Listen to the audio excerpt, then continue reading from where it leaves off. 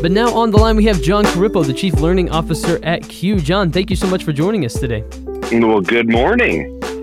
You know, we're super excited to get your thoughts on a specific story here. I found a study by Bournemouth University's Center for Excellence in Media Practice.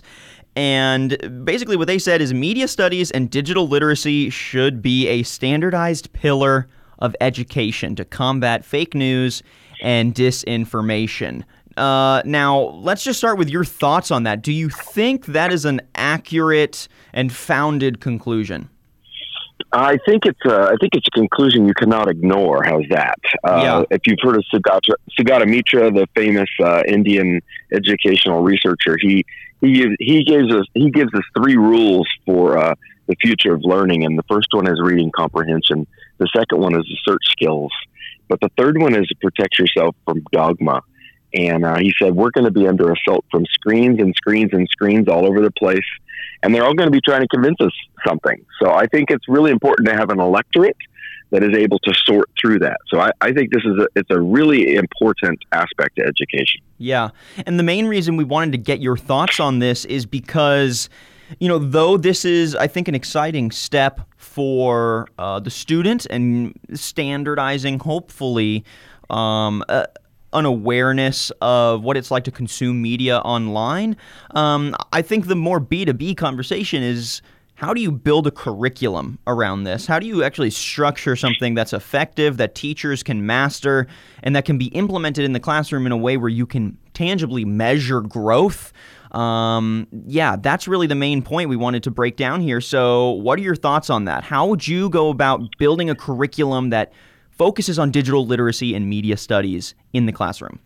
Well, the big thing I would tell teachers, first of all, you don't have to stop doing anything and you don't have to add anything. It's really just a matter of changing the mix a little bit. For example, we've already been teaching fact and opinion, and we've already been teaching considering the audience, and we've already been teaching things like that in essay writing for years. The shift is just simply working the media into the conversation. And I'll give you a quick example.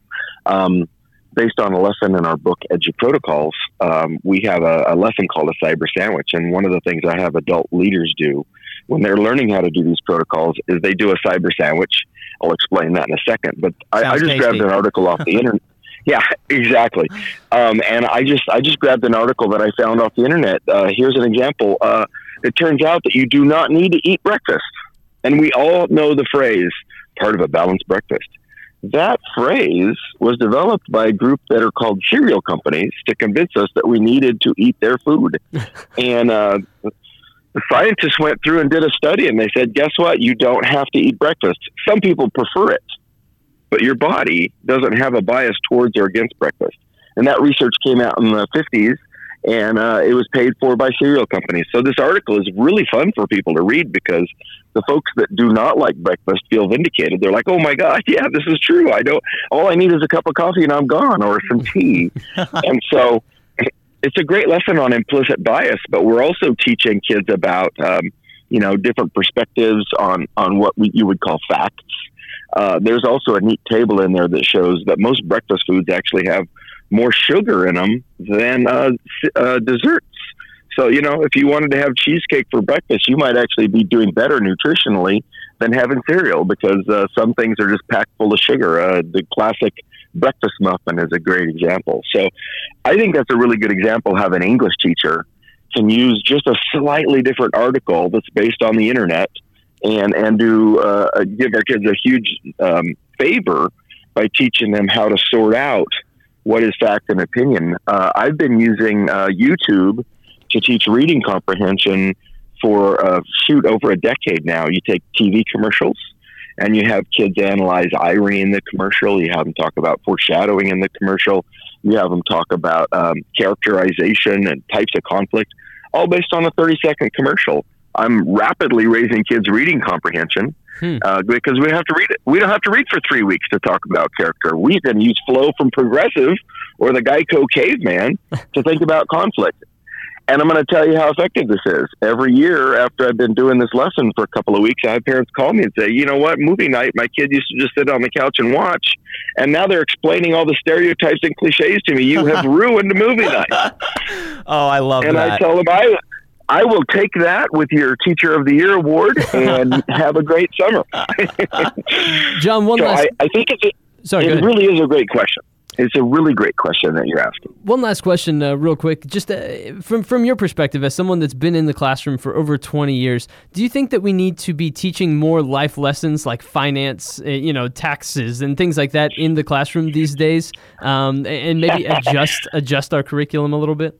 All you have to do is look around a little bit, and the answer is yes. Okay, we have an electorate that doesn't understand why you should vote.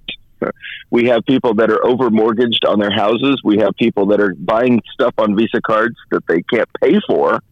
And I don't even think it's a fair question, should we be asking things? And then, the last piece of that is we talk about academics and we talk about all these things, but if you don't have people that are healthy emotionally and economically, you're not going to have the best experience as a country. So I think that we've left those behind a little bit in the pursuit of reading and math scores, and it turns out reading and math scores don't predict very much except for more high reading and math scores.